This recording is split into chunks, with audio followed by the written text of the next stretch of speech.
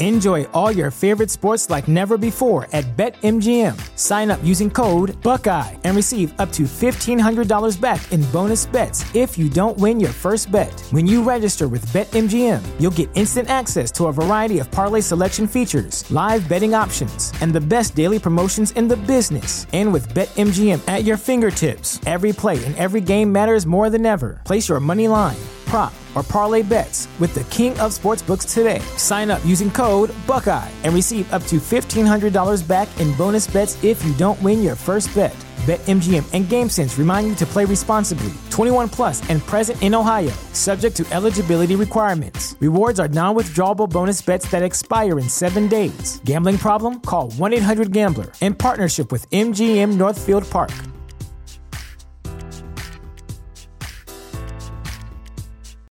You know how to book flights and hotels. All you're missing is a tool to plan the travel experiences you'll have once you arrive. That's why you need Viator. Book guided tours, activities, excursions, and more in one place to make your trip truly unforgettable. Viator has over 300,000 travel experiences to choose from. Everything from simple tours to extreme adventures and all the niche, interesting stuff in between. So you can plan something that everyone you're traveling with will enjoy. Real traveler reviews give the inside scoop from people who've already been on the experiences you're considering. So you can plan with confidence. Free cancellation helps you plan for the unexpected. And 24/7 customer support means you can travel worry-free. Download the Viator app now and use code Viator10 for 10% off your first booking in the app. Find travel experiences for you. Do more with Viator. TheChairShot.com. Always use your head.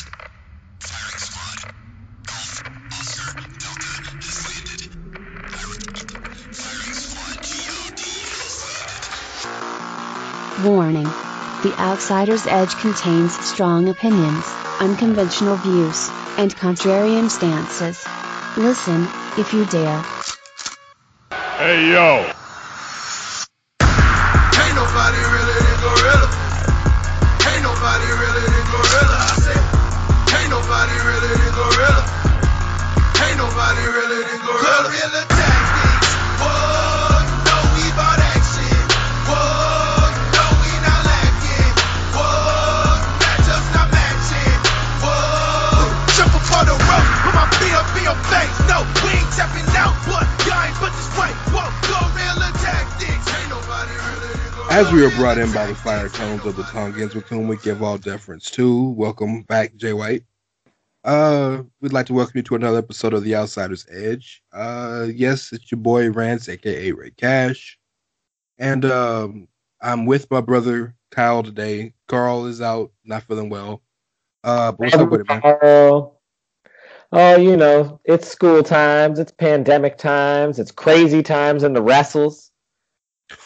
Ooh, boy, it's a crazy time in the wrestles. But this is the best time for it to be crazy. We are on the every time someone says that you should drink, right? The road to WrestleMania. Whoop, whoop. Interesting because we got a lot of WWE shit to talk about, but I want to start the show a little differently. We start every show with the Tongans, so it's only fitting that we start with this topic. Well, and it's the hottest thing going on right now in the business. So apparently Tony Khan has finally got the black lion for Voltron, and apparently New Japan is working with AEW in some capacity, and the Voltron and the rest of the wrestling world is coming together to be Voltron against the evil empire that is WWE.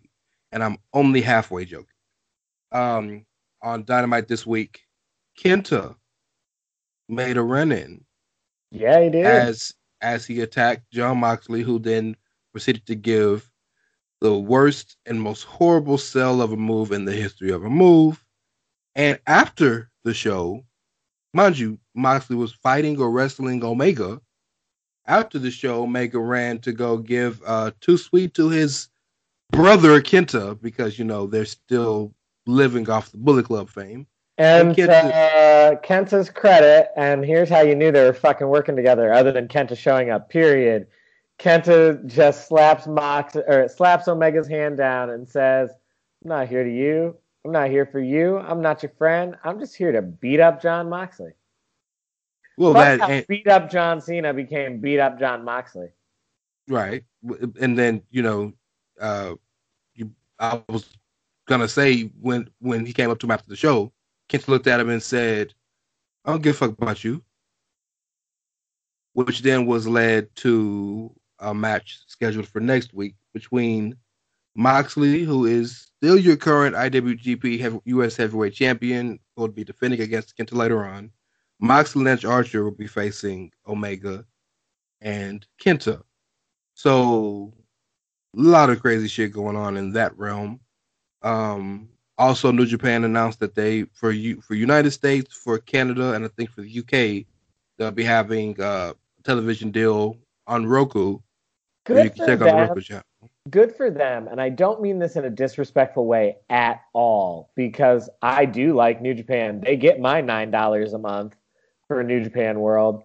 But, like, I didn't even fucking know Roku was an actual television channel. I literally thought it was just like a Chromecast, like that shit you just plug right into the goddamn box. Well, yeah, and I mean, look, anything that they can be shown on is good, but they got to do better than that eventually. But it's something, and it's they have some semblance of control over it. But yeah, so New Japan's been in the news a lot recently, and of course, I alluded to at the beginning of the show, Jay White returned from his, let's call it, hiatus. So a lot going on. But I want to kind of pick your brain about this joining together of wrestling companies, because on last night's Dynamite, you had a semblance of course, it's an AEW show. Impact wrestlers were on the show. NWA contracted wrestlers were on the show. New Japan contracted wrestlers on the show, and Kenny Omega still the AAA mega champion. Mm-hmm. So there were remnants of AAA on the show. NWA, AAA, TNA, New Japan. Every major company, basically, except for Ring of Honor, because everybody hates them. But nonetheless, what do you think about that? And I know a lot of fans are really excited about it because they feel like all their wrestling fantasy booking dreams are coming true. But before we go deeper into that, just off the top of your head, what's your reaction to all of that? Well, so, in so many ways, wrestling was due for another period where major companies work together. There is so much precedent within the history of wrestling for major companies working together. Whether we go back to the territory days or we talk about, WWE had working relationships with All Japan, then they had a deal with ECW for a little while. TNT and WCW and NJPW had a long-standing working relationship to the point where there were Japanese members of the NWO and shit. Like Muta and Chono were both NWO members. Well, Muta wasn't. Yes, Muta was. But yeah, they had major New Japan wrestlers were major parts of the show in America. Yeah. Yeah. So like companies working together has a lot of precedent. It's something that a lot of younger fans have not really seen because all they've ever known is the monopoly. Mm-hmm. And so like for them, the war. Or the war. They only know the monopoly or the war. They know nothing in between. And so for them, this is like a very new, oh my gosh, I can't believe I'm getting this situation. And it's also something that like, it's so easy for people to jump to so many conclusions and all of them are wrong. On all different sides of the fandom, it's so easy to jump to so many conclusions and all of them are wrong. Because it is an equally bad take to say that, all of the other companies are assembling like Voltron to take down the evil empire WWE. That is an equally bad take as the take that you have to unite all of these companies just to be relevant in the same way as WWE. Both of those are equally bad takes. Yeah. Like, they're both wrong and they're both bad takes. We need to call it what it is. This is a huge development for modern wrestling. This is a big fucking deal. Big fucking deal. This is a huge win for AEW because it allows them access to more people that can work the style that they want. This is a big win for New Japan because it gives them access to bodies, several of which are bodies the Japanese audience already knows and likes. Yeah. So it solves a lot of depth issues that they are dealing with. This is the most relevant that Impact has been since they were on fucking Spike TV. So, That's like, true. oh, and it's the only time the NWA has been relevant outside of a cup of coffee for, like, I don't know how long. So, like, in a lot of ways, this is a super fucking huge deal. But at the same time, like, cool your jets with the war talk. Because, like, last I checked, I haven't seen multiple billion-dollar deals yet. So, like, let's cool our jets on the war talk. But it's a major fucking deal, and I will give everybody credit in that regard. Yeah, you put it pretty well. I grow tired of every non-WWE wrestling talk beginning and or ending with WWE. I don't see the need for it. Like, for example, every time Meltzer breaks down AEW Dynamite, all he talks about is WWE. How they're not WWE, or how WWE sucks, so they would have done this or that. Like, can we have rhetoric about non-WWE wrestling that does not involve or revolve around WWE? You put it perfectly. This is a major happening in the history of professional wrestling, especially in the modern history of professional wrestling. Because while this is similar to the territory days, it's drastically different, in my opinion, because companies of this size didn't work together. You know, normally it was a big company working with a small company. There's that. There's also the aspect of how wrestling partnerships typically end. Well, we're going to get to that. We're going to get to that. Yeah. Okay. Then I'm glad you brought that, because that's I want to get there. So hold on to that nugget real quick, because that's good. That's where we're moving to next. Because I wanted to ask you your pros and cons, but I really wanted to kind of touch on real quick before we get there. Because the way that this will possibly and could be a major con, but I grow weary of I know there's a huge group of the fan base that is anti-WWE for whatever reason. You don't like Vince, you don't like the people behind the how they act in real life, you don't like the booking style. You wish that your favorite wrestlers were treated differently. They're not doing what you want. There's a myriad of reasons. And you know what? Good on you. Whatever you feel, that's cool. I got no qualms with that. Right, wrong, or indifferent. You got a right to your opinion. But those people are the ones who can't keep WWE out of their mouth.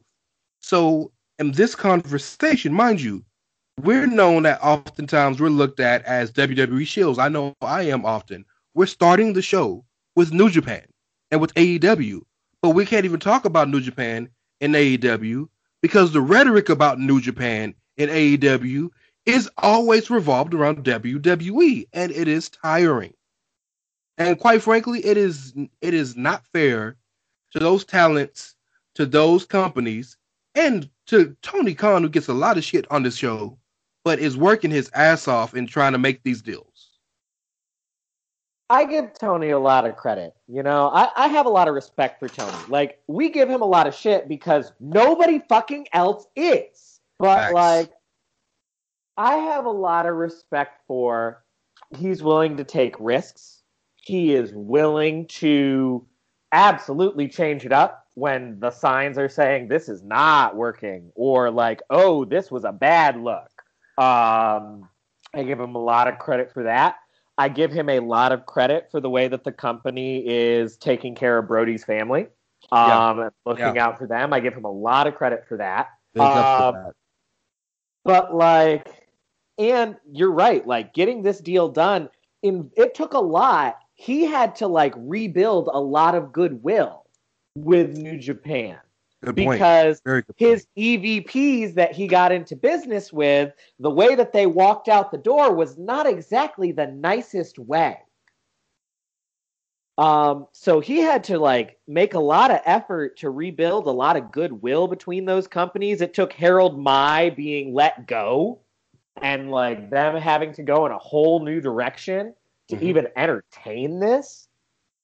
And the pandemic. I think the pandemic plays a big part in it as well, because who knows if New Japan is in the position that they're in without the pandemic to be in need of this shot in the arm. Because, you know, we're talking about pros and cons. The biggest pro for both companies is both companies need a shot in the arm right now. They do. I don't care if you're the biggest AEW mark out there. The last couple episodes of Dynamite have been spotty. Not necessarily all out trash, but just spotty. They have really good high moments, and then there's a whole lot of filler or a whole lot of angles that aren't going anywhere. Or, you know, Sting is on AEW television like every fucking week, but in the last month, they have barely furthered this storyline with Team Taz at all, outside of now finally confirming that they're going to have a match. You know what's funny to me? In the Sting situation is a major annoyance of mine. People swear to God Sting was misused in WWE. But he's on TV every fucking week. But he's a legend. Legends shouldn't be on TV every week. But that's another conversation. But what's funny to me is AEW Dynamite, the show, is a good show. It has a lot of good moments. But it is a cohesive nightmare. So the people who hate Raw, of all of the major wrestling shows, Dynamite is closest to Raw. Because it's a whole bunch of variety thrown at the wall. And they say, here, now the moments may be more enjoyable for the fan base, but it's the same thought process. SmackDown is a cohesive show from 7 o'clock to 9 o'clock. NXT is a cohesive show from 7 o'clock to 9 o'clock. Even Impact is a cohesive show. And I maintain long-term that's going to bite them. Because the reason the moments hit better now is the novelty is still there. And goodwill. But both of those things go hand in hand. These are still new moments with our new company and our new stars that we're really into right now. And so there's so much newness and novelty to it still that the moments are hitting in the right way. But if you continue to build a show that is so incoherent and jumps from place to place and point to point, you're very quickly going to run into some of those same criticisms that Raw gets, especially when you're a company with a roster the size that you have and only one TV show. Yep. That's the other pro of all of this for AEW. Part of the reason AEW needs to go out and form these working relationships with these other companies is they've amassed a pretty large fucking roster and they have 2 hours of television in a week. I need a partnership with Impact and with New Japan's American arm and with the Japanese arm and with NWA and with all of these different places because I got to be able to send these motherfuckers somewhere.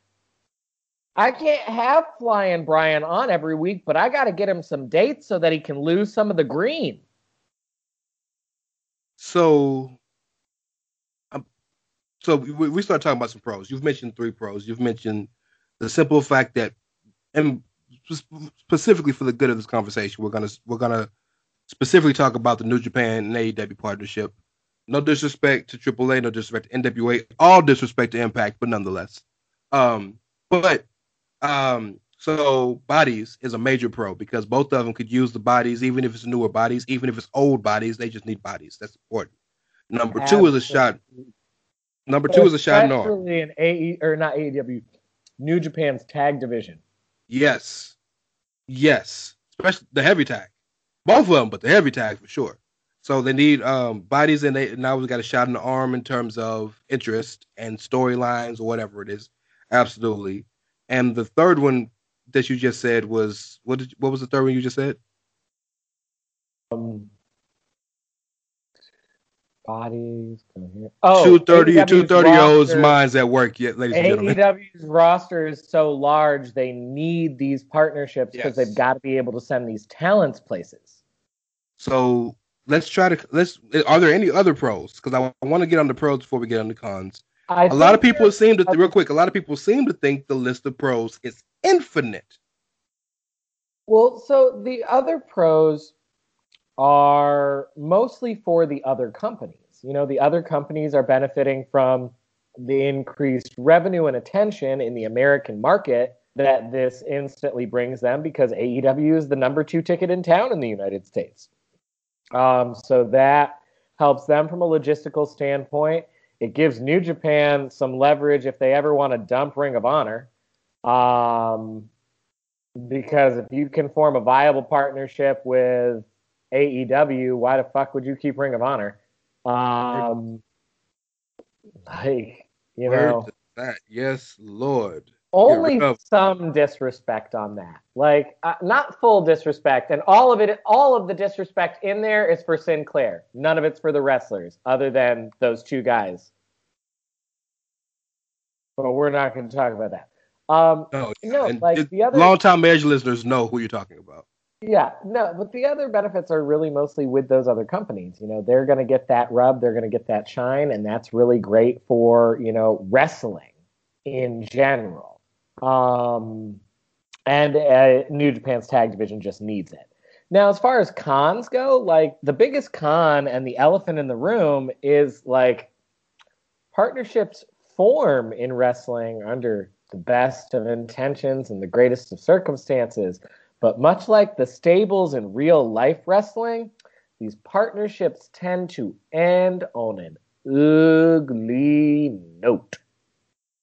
While you're talking about that, I just want to mention I looked up a list of AEW's roster, and these are people that are contracted. And if you include all the men and all the women, they have 92 people contracted on their company right now. This is just in-ring performers, so I'm not counting 92 in-ring performers on a company that, like, only has one televised program. And I'm not counting, like, the people, like the managers and stuff like Arn or Jake or Taz. Even Hook isn't counted in this because I'm just talking in-ring wrestling personnel, men and women. It is 92 people. Later on in the show, I'm going to get the numbers of WWE's roster to give you an idea of the number of that. But yes, so you've alluded to it a couple times in the show, and I want to touch on it real quick because every partnership has to end at some point, even if it's not a major end.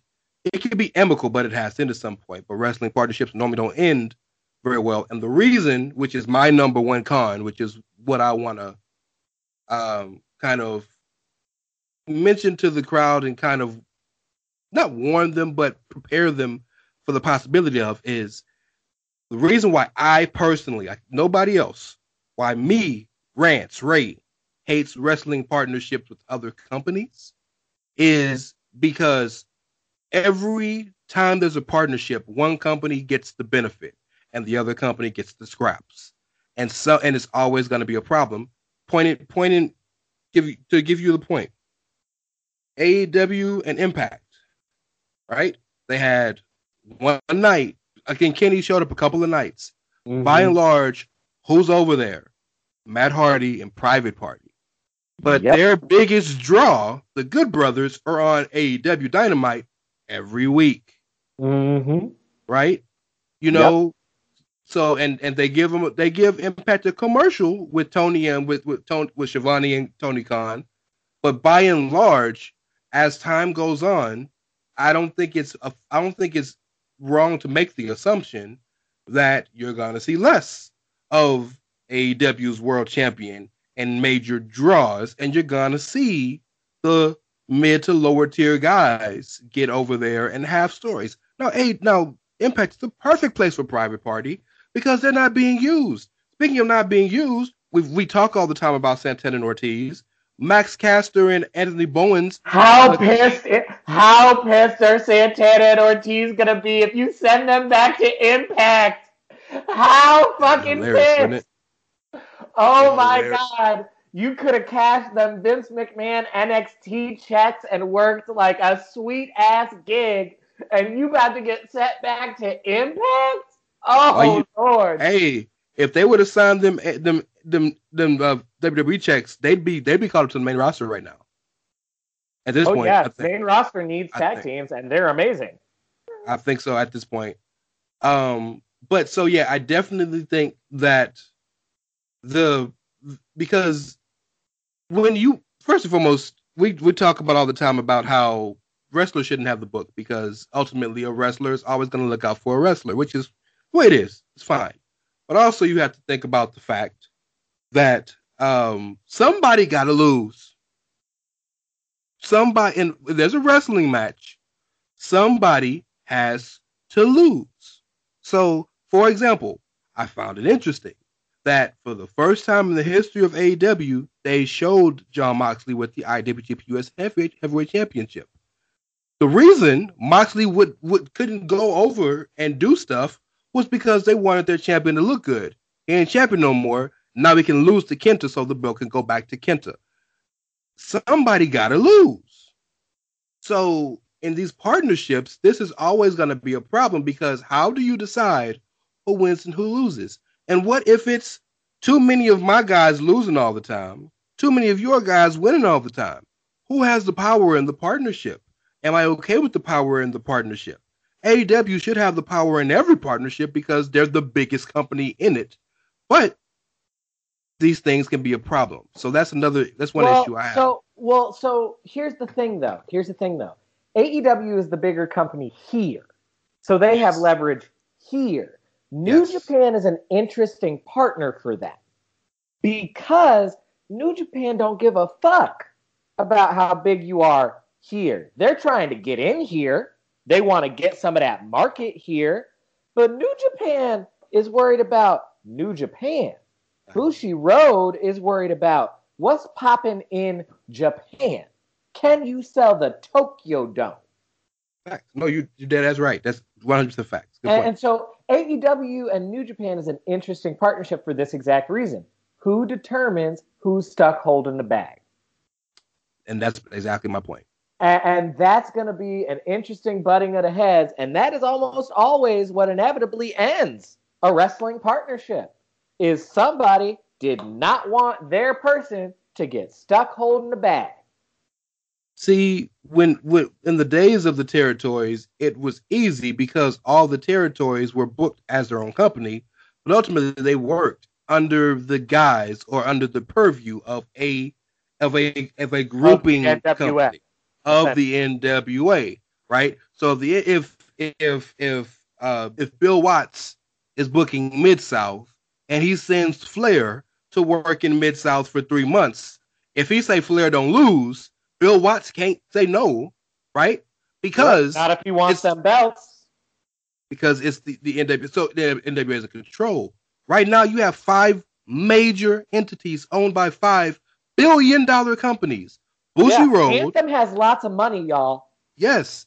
Bushiroad, Anthem, whoever owns AAA, but I know they're a major company. I can't remember the name of them right now. I can't either, but they are huge. Yeah. Well, NWA is known by a billion-dollar company, but they got money because, Smashing Pumpkins records still sell. Well, and they've got that brand recognition still. Sure.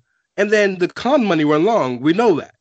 So it's interesting to see who's going to, basically in the dick swinging contest, whose dick is going to be the biggest. I also want to talk back about bodies because this is one of those pros and cons because there are a whole lot of fucking bodies in AEW, as I just mentioned, 92, right? So what if you mentioned Flying Brian Pillman. What if I don't want to go work in Japan? What if I signed to AEW with the purpose? A lot of goodwill can be fixed. A lot of this can be fixed if and when AEW gets their second television show. Because they need places for these people to go. You keep bringing in fantastic talent. They have a new tournament for the women. The America versus Japan. And the entire Japanese half is going to be held on Japanese soil. That is a fantastic idea to give love to the Joshi culture, but will it be on TV? The last tournament was gone dark. Well, and I have a small gripe. It's a small gripe, but it is a gripe with the announced brackets. You mean to tell me there wasn't room for my girl Big Swole in that bracket? That is interesting. That is very interesting. Tell me there wasn't room for my girl Big Swole anywhere in that bracket. Ain't that about a bitch? So I'm going to look up the bracket because I don't know who's in the American side, but I do know that it's been a big deal. Britt Baker, Tay Conti, Anna Jay, I think are all definites that I remember. It's 16, right? Yes, it is 16. I'm pulling it up now, Kyle, so hold on one sec. Yeah, no. But yeah, that was my only admitted gripe. And like you said, will it be on TV? Because you did that whole Aces Wild tag team tournament, made a huge deal about it, coincided it with launching your heels thing, which has admittedly been successful according to the numbers that they put out. You did all of that, and then you put all of the matches on YouTube. Oh, I don't want to watch a video. Just show me the damn bracket. Oh my God. They never get shit the way you want it. I'm sorry. Live. This is live recording, y'all. Oh, y'all. So I agree, though. And, I'm ready, by the way. Go ahead. Interesting that Riho's on the United States side of the tournament. Interesting. So you have... Well, yeah, because she's I don't know if she lives here yet, but she was an original signing, so that's got to do what it is. Here. Yeah. But Riho, as I mentioned, Serena Deeb, who is the NWA Women's Champion. Of course, Britt Baker, who's the ace of the division, basically. Tay Conti, Thunder Rosa, Nyla Rose, who should honestly win this thing. Nyla versus Asia Khan should be fucking fun. Anna Jay and Layla Hirsch. They put Layla in over Swole. It just really upset me that Swole was not in it. It really did. She's worked so hard. I don't like that. Now, the women's side, the Japanese side, got some people that have been to be on TV, like Yuka Sakazaki, Maki Ito. That's dope. Yo, shout out to Maki Ito. Shout out to Maki. Hello, motherfuckers. Hello, motherfuckers. Way to instantly make everybody here at the Outsider's Edge a big fan. Oh yeah, we're Team Maki. So I'm really interested in that. I want to see how that goes. But the non-swole bothers me. But we know AEW isn't strong in their booking of women to begin with, so I can't be disappointed when my expectations were already on the ground. But look, a fantastic time for professional wrestling, a fantastic time for non-WWE professional wrestling, and AEW right now got the fucking ball. Run with it. Let's see how far you take it. Now, again, and I'm doing the same thing I'm complaining about people doing, but we're not talking of AEW in comparison against WWE because they're still barely beating NXT. But nonetheless, outside of the scope of WWE, AEW got the ball because right now they have interest from the majority of mainstream diehard fans. Maybe every one of them ain't watching, but as Nick Khan, no relation to Tony, said, the WWE, actually he's co-president now. But the numbers guy over there, as he said today in their subscriber call, just because there's not eyeballs on the product in terms of television ratings, they're linear. We see them in every other place. So, y'all looking at stuff that's antiquated. We see that the exposure of our product is huge. So the wrestling world in large is huge right now. I haven't watched a full episode of Dynamite in months, but my DVR catches it every week. But I watch everything that happens on YouTube and Twitter. I'm paying attention to every single storyline. If there's a major match, I go back and watch it. Major happening, I go back and watch it. There's a whole bunch of people like that. So, final thoughts on that before we kind of move on. What you think? I think it's a huge opportunity. I hope that it goes well for them and that it doesn't, end in gross and messy fashion. Because when wrestling is healthy and when there are more companies that are producing shows, the fans win. I'm so glad you said that. I did say we're moving on, but you made me ask one question. Okay. A lot of fans, damn near all fans right now seem to think that these partnerships are being done specifically and particularly for the fans. Do they have a point? Shit. Partnerships are being done specifically and exclusively for them dollar bills, y'all. And listen, that doesn't mean that I think they're being fully disingenuous when they say they care about the fans or that they pay attention to the fans or any of that. That's not what I'm saying at all. That's not what I'm saying.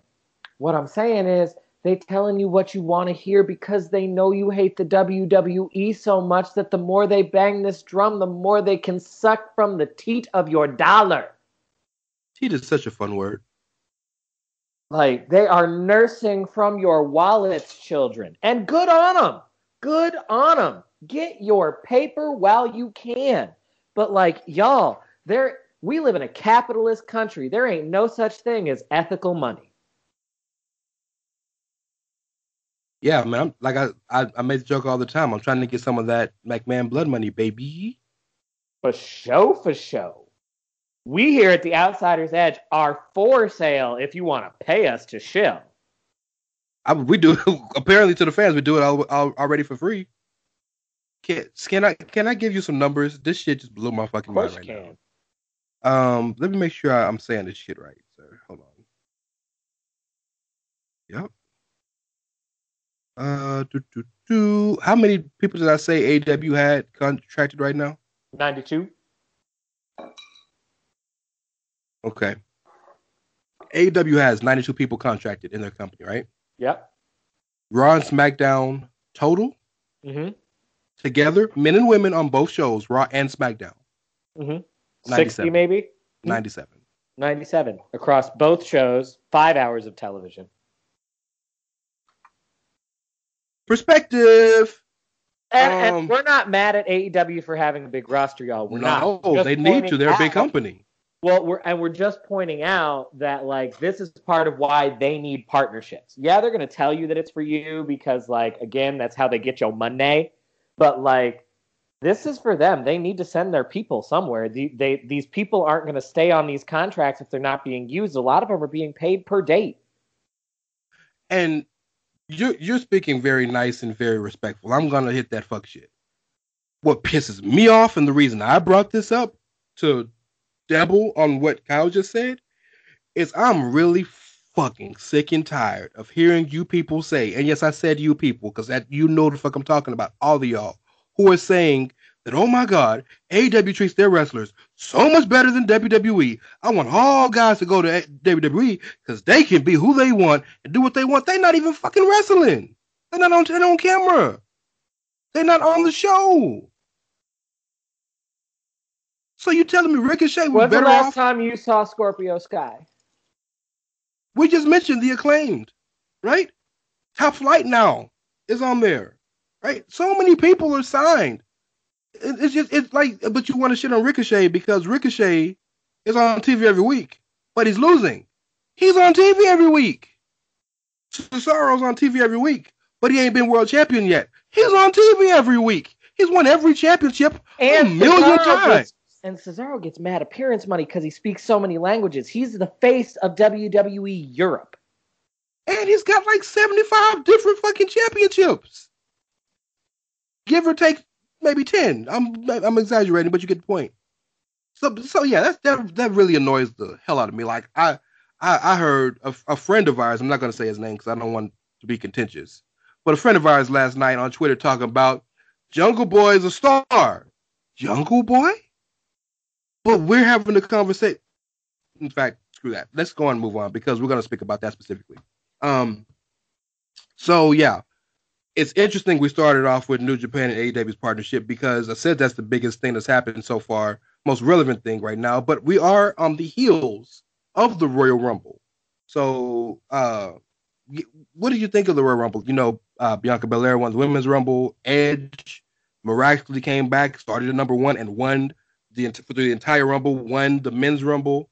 Tribal Chief created. Did vehicular homicide on a French Canadian guy. Big show. What do you think of the Royal Rumble? What's your thoughts on the whole show? So I enjoyed the show from start to finish. I really did. I thoroughly had a good time. I thought the Women's Rumble was better than the Men's Rumble. My two feel-good moments of the night were seeing Victoria and seeing Christian. Those were my two, this hits me good in my, knowing what they went through and why they were both gone and how much Victoria deserves it as a legend and how much Christian deserves it as someone who, was forced into retirement because of shitty injuries that he mostly incurred because he was forced into continuous, incredibly dangerous match types because the fans are evil. Yeah. Y'all, I don't know, if you have managed to find a way to make yourself okay with it, I think that's great. But, I feel bad when I see some of these people like Edge and Christian and the Hardys because I think to myself, our bloodlust did that. I feel less bad for guys like Edge and Christian because they were able to walk away happily. Matt and Jeff can't walk away, and I feel bad for them.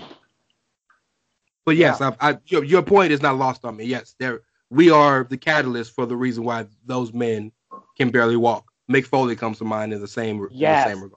Yes, and every time you see him, it's so sad. And he gets worse every time. Yeah. Yes, I'm with you. I think the show was fantastic from top to bottom. Even the annoying Lacey Evans Charlotte shit makes me laugh. So, everything on the show, I think was an enjoyment for me. The Women's Rumble was better, absolutely. The Men's Rumble had some great moments. It was cool to see Carlito back. Yes, I absolutely love Christian coming back because there's not often you shock us. That was legit shock. And I love that. Women's Rumble had amazing moments. Some of the false finishes or the false eliminations with Rhea and Bianca, or the Bianca and Naomi when they kind of use the other hair to get back in the match, stuff like that. Billie Kay and somebody just be her friend. She's so sweet. Look at that headshot and resume. And dog, the part in the match where her and Peyton both did the iconic move, whoever that was, and they were gonna do the little iconics thing, and Ruby walked up to her. They did the double team to I can't even Tony Storm maybe. Yeah, I don't think who it is important, but it might have been Tony. But just to see her face when she saw Ruby, ugh. Only for then Ruby and Liv to eliminate her anyway, and I'm just oh gosh, I know the story is supposed to be that she's trying so hard and it's annoying and blah blah blah, but nah, Ruby and Liv are totally being the heels here. Billie's adorable. She just wants a friend. Just somebody be her friend. What were your thoughts on the championship matches? I know both of us and a lot of the fan base was very anti-Goldberg. But I thought the match was everything it needed to be. 5 minutes, Goldberg comes in and out. They did what they were supposed to do. They put him on first. They kept it short. And I think that match had one of the greatest false finishes I've seen in a long time. When Goldberg hit that jackhammer, the entire collective wrestling fan base, our hearts were in our stomachs. And then he kicked out. That is a fantastic false finish. But it was everything it needed to be. And as I said before, the only reason I was against the match was because of the fear of Goldberg ruining another road to WrestleMania. But this is an amazing notch on Drew's belt. But Roman and Kevin. I know you said you weren't the biggest fan of it. Do you mind telling the people why? I don't like last man standing matches as it is. Like, I don't. The concept of the gimmick kills my suspension of disbelief because the lengths that they have to go to get the like 10 fall are always so fucking over the top and so like insane. And then just growing up during the Attitude Era, you know, I've seen some crazy last man standing matches. So seeing any kind of PG rendition of it, I'm always just kind of like, oh, okay. So like, this what we doing? And like the false finish with the running him over, like it's cool that they did it, but at the same time, I'm just like, how the fuck this not to finish? Stay down. Look, I'm with you. I do like a lot of the modern last man standing matches. When they get up, they're not up. Like one of the great moments in the show in that match was when Roman did something to Kevin right before they had the handcuff spot. He hit Kevin with a spear or a Superman punch or something, and Kevin was down. And instead of counting to 10, Kevin just rolled off the stage and ended up standing up. Like stuff like that, I think is really cool, clever moments because you could tell he wasn't going to stand up anyway, but he just got lucky. And I like those little moments because I think those are really smart and clever because of the points you just mentioned. And there were great spots. Like the forklift spot was a great spot. Especially when if you look back, you see him kiss his the tattoos on his fingers. Like that was a really good spot. Of course, running him over with the fucking golf cart will forever be that's going down in history. That's a great spot. But I think it was a good match. Yes, keep call it what it is. The end of the match was pretty bad because Heyman couldn't unlock the handcuffs, and it happened. I do give them so much credit for the seconds before that when Roman grabs the referee and knocks him the fuck out. Yeah, like that's that was brilliant. That was brilliant. If I could rebook it in hindsight, knowing what we know, I would not have him actually fully handcuffed to the other part. Because nobody would be able to tell anyway. Exactly. Nobody's going to be able to know. You can sell it as you're handcuffed. And then Paul comes out with the key and ooh, doo-doo-doo-doo. Oh, I'm not handcuffed anymore. So that's the easiest way. The other easy way is don't send the ref out until he's unhandcuffed. Yeah. Either one of those is fine. He's knocked this other referee out. It's whatever. We're scrambling to find a replacement ref. Yep. Yeah. Officials and that almost makes up for how long it's taking Heyman. You know, you have your commentators come on, have Cole and Graves come on talking about, folks, we apologize. The Adam Pearce is in the back furiously looking for a backup official. I'm glad you mentioned that because one of an underrated part of the show and a lot of things happening is, Vince McMahon's brother Rod recently died, and Vince hasn't physically been at the shows for a couple of weeks. This is he's still the continuity when he's gone. Hilarious, right? Now I spoke about this on Potter's War because he's still booking the show. It's hilarious, but it makes full sense because here's the thing. The problem has never even been so much that he books the show. The problem is that Vince is a fucking crazy person and he makes so many changes to the script. Well, yeah, that's what I was going to say. Yeah. Yeah, that's the real difference is old man Vince is not here for a week, 2 weeks, 3 weeks. So for 3 weeks, the script that we wrote on Monday is the same show that we're going to shoot on Friday. Yeah, that's exactly what I was going to say. Yeah, it's just there's no rewrites. It's whatever they thought of is going to go. But moments like what happened with that match and sending the ref out are the things that Vince would not have done. So, it's what it is. And in both regards. Yeah, I don't know how long it's been out. I don't think it's been but maybe a week. But you can always tell the difference when Vince isn't there. So I want to kind of take a turn and speak a little more specifically about the men's Rumble and Edge winning in general. Okay. You know, when we randomly had that Edge promo on Raw before the Royal Rumble, I feel like a lot of people instantly were like, "Oh shit, well, Edge is probably going to win this thing," because I had been gung ho Daniel Bryan the entire time. And to Bryan's credit, he lasted a very long time. Edge and Orton were named as 1 and 2 on WWE Backstage. That was kind of the big hook of the show. But initially, Randy Orton was number 1, Edge was number 2. The night of the show, they announced Edge is number 1, and that's when I think we all should have realized, oh, Edge is probably going to go all the way. But I want to get your opinion on something that's been really controversial in the wrestle space or the wrestle sphere. Holla at me. I don't think there's any wrestling fan that doesn't either respect Edge like Edge, right? I don't think there's a very small portion, if anybody, especially given what he's gone through. But there is a growing rhetoric of Edge is a part-timer, Edge is an old guy. We're looking at people's ages again, and that even though Edge is back and we're happy he's back, there's another part-timer in the main event of WrestleMania. I feel that every situation deserves a nuance.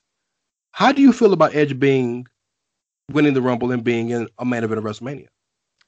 Well, so for me, and for our show, I have to be consistent.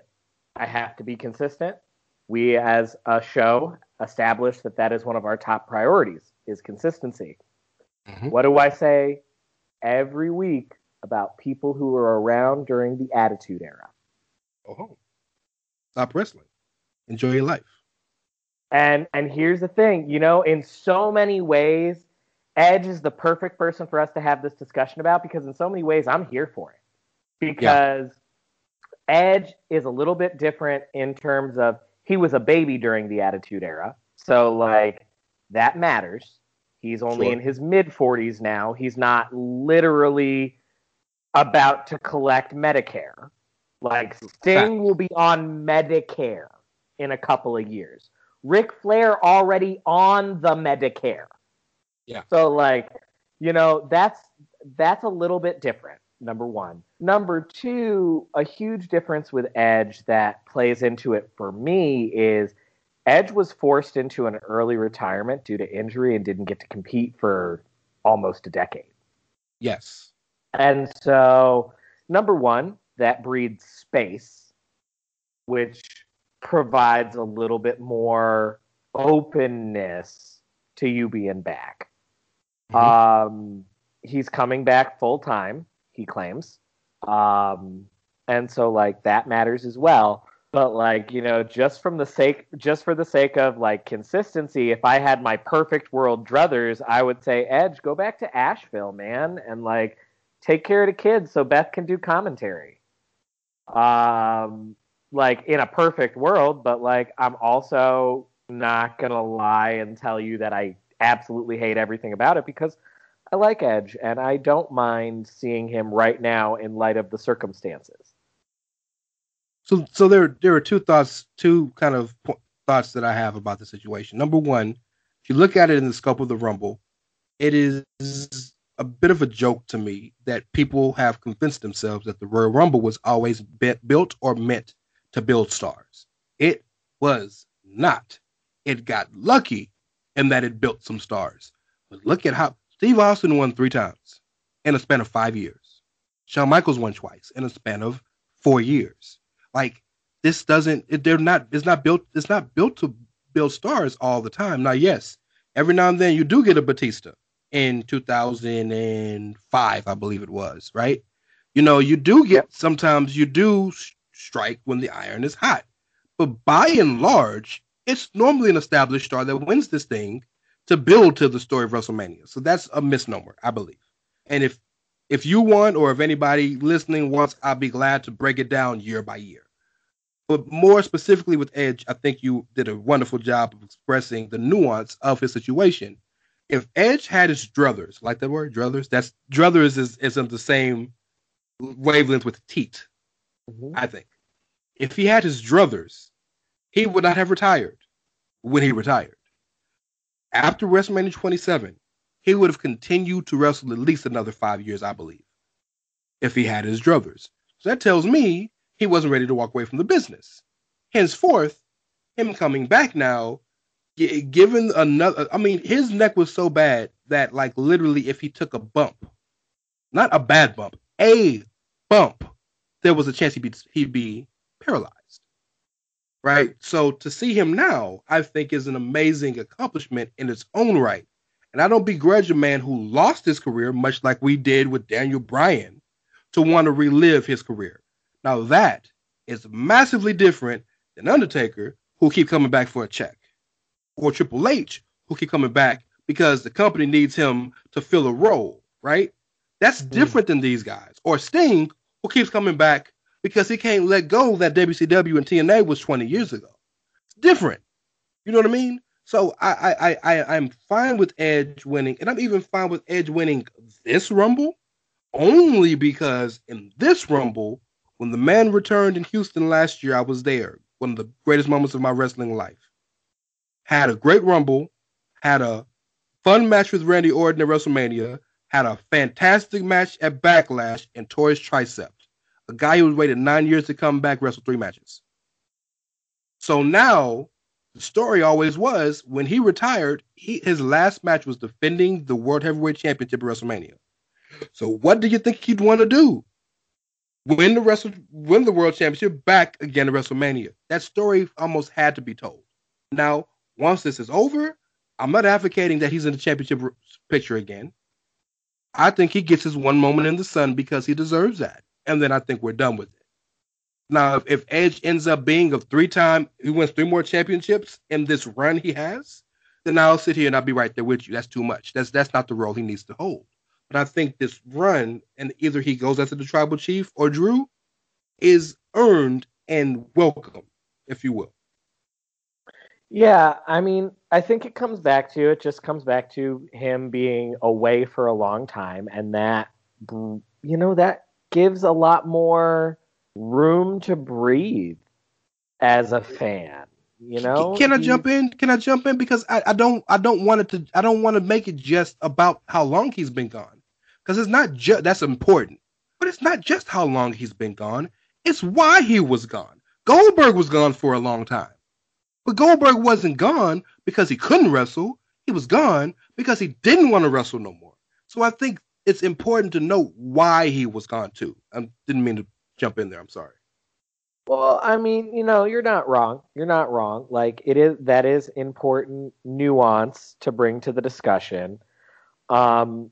He was gone because he was forced out due to injury, and like that definitely matters. But like, also, he's not he's not geriatric and blown and terrible. Part of our concern with Sting is motherfucker is washed because he old. He's not even medically cleared to wrestle. That's why they're doing cinematic matches. Yeah, and so it's just like, dude, I'm worried that you're gonna like bend over wrong during the cinematic match and like Hook is gonna break you. I do want to see Hook toss the shit out of him, though. That would pop me so hard. I don't know why, and I don't know what it is about him, but I'm just such a massive mark for Hook. Yeah, me too. But I think both of us were massive Taz fans back in the day, too. Yes. That's probably part of it. Yes, it probably is. And it's funny because Taz is like borderline insufferable now. He's been that way for a while, yes. Yes, 100%. But he's old. Yeah, that's true. And that's true. And the same things that I think pushed him to be great when he was young are the same things that's pushing him to be insufferable now, because he never grew out of that. Mm-hmm. He had too much success under that. Doing that and being what it was made him lots of Vince McMahon money. Because the other thing about Taz is homie was smart. He jumped off that Heyman ship as soon as he saw it sinking, and he went right into the safe waters of Vince McMahon checks.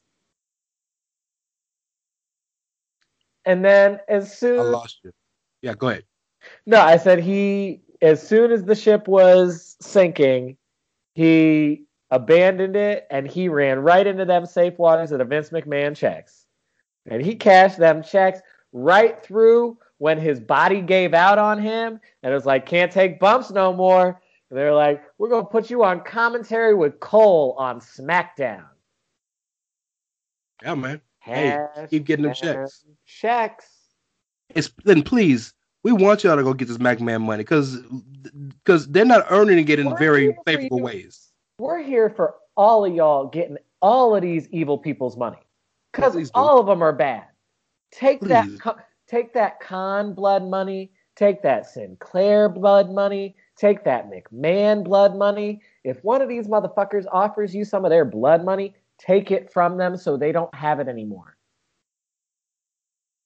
That should be a PSA we should put somewhere in the show. One more thing about the Edge thing before we move on from it, because I want to talk about Bianca next. But one more thing. Have you seen this bullshit about people bitching about people's ages? Have you seen that? I've seen it. It don't surprise me because, like, boomers are the fucking worst. So, like, I ain't ever going to sit here and stand up for the boomer. But I think it's more, I don't know, I think it's just more symptomatic of social media gives people a platform and they are deluded enough to think that platform means that, like, everybody cares what the fuck they think. Yeah. And also a little bit of, like, the age thing is a misplaced anger about a different issue. The issue isn't about age of the wrestler themselves. The issue is about this idea of creating new stars. Their actual complaint isn't that Edge is 47 years old because, like, I don't know if they realize this or not. A lot of people don't. Bianca's in her 30s already. Is she that old? Yeah, I'm pretty sure Bianca's 31. I want to say she's around my age. Hold on.